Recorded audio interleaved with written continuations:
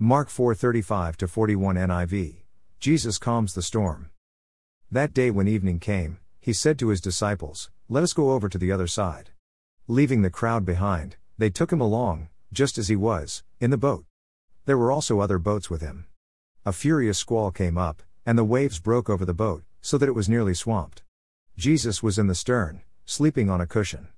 The disciples woke him and said to him, "Teacher, don't you care if we drown?" He got up, rebuked the wind and said to the waves, "Quiet. Be still." Then the wind died down and it was completely calm. He said to his disciples, "Why are you so afraid? Do you still have no faith?" They were terrified and asked each other, "Who is this? Even the wind and the waves obey him." How many times have we heard this account of Jesus calming the storm? Did it actually happen? Yes, it did. Do you think Jesus knew there was a storm coming when he said, "Let us go over to the other side"?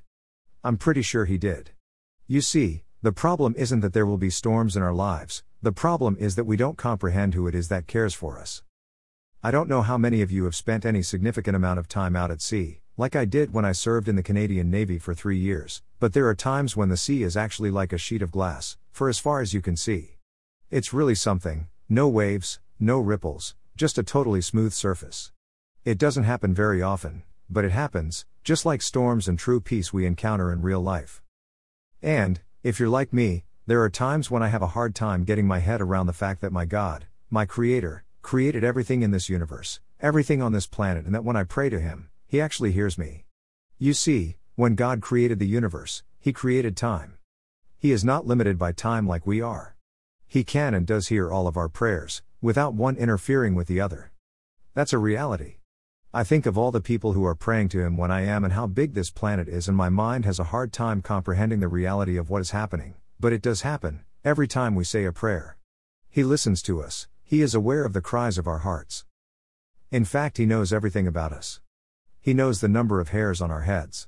He knew about us before we were born and when we were in our mother's womb. He knows when we lie down and when we rise. He knows our name. He knows our thoughts. He knows everything that we have ever said and have ever done.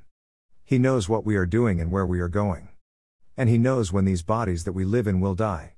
That's personal, real personal, and that's because we have a personal God. A God who knows His thoughts of love towards us, our Creator who wants us to have our life in Him and offers that eternal life, through His Son, Jesus, the Christ, the Messiah. I had a dream last night where I was back in the military, starting a new job at a new posting. It's a dream that revisits me every once in a while. I'm not sure why it revisits, but the feelings that come from being in this dream are familiar. A new job, new responsibilities, new people to get to know, new bosses to please, new men and women to lead, new challenges, a new home to set up, new schools for the children, new problems to come to grips with, a new church to attend, and current loves and responsibilities to maintain, so much to do and so little time to do it all in. The scary part is that I'm 77 years old now and most of these challenges have been removed from me, yet some remain and some new challenges are introducing themselves that I never really took the time to contemplate that much about. Life is really short, it goes by so much faster than you think, and when the last hills begin to come into view, it has a tendency to bring a whole new perspective into view. Our limitations take on a new reality, our achievements and failures become much more real, and most of all, the enduring worth of love and acceptance and forgiveness take on a whole new meaning. You'd almost think it's designed to work that way. There is no greater love than the love that has been extended to us from God. He created this universe so that we, His creation, could come to know Him and trust in Him. He gave us lessons of reality in the Bible with ordinary people so that we could come to understand that He is real and He is holy, and that we have a problem that separates us from coming to know Him and loving Him like He loves us. And that problem is within us, the way we are, self-absorbed, self-motivated, self-gratifying creatures that think everything we see revolves around us. He could have created creatures that loved Him, He could have taken away the free will option, but by doing so, that would have removed what real love is, where we raise our concern and affection for others, above our own. That's why He tells us that there is no greater love than when someone is willing to lay down their life for another. And, in reality, through Jesus, that is exactly what He did. Jesus, God incarnate, in the flesh, laid down His life for us, so that through faith and trust in what He accomplished for us, that we in ourselves could not do, we could experience eternal life and love, with Him, made possible through His Son. So yes, our lives can get pretty stormy at times, even complicated and blow us off course, but there is a bigger lesson in life than the storm.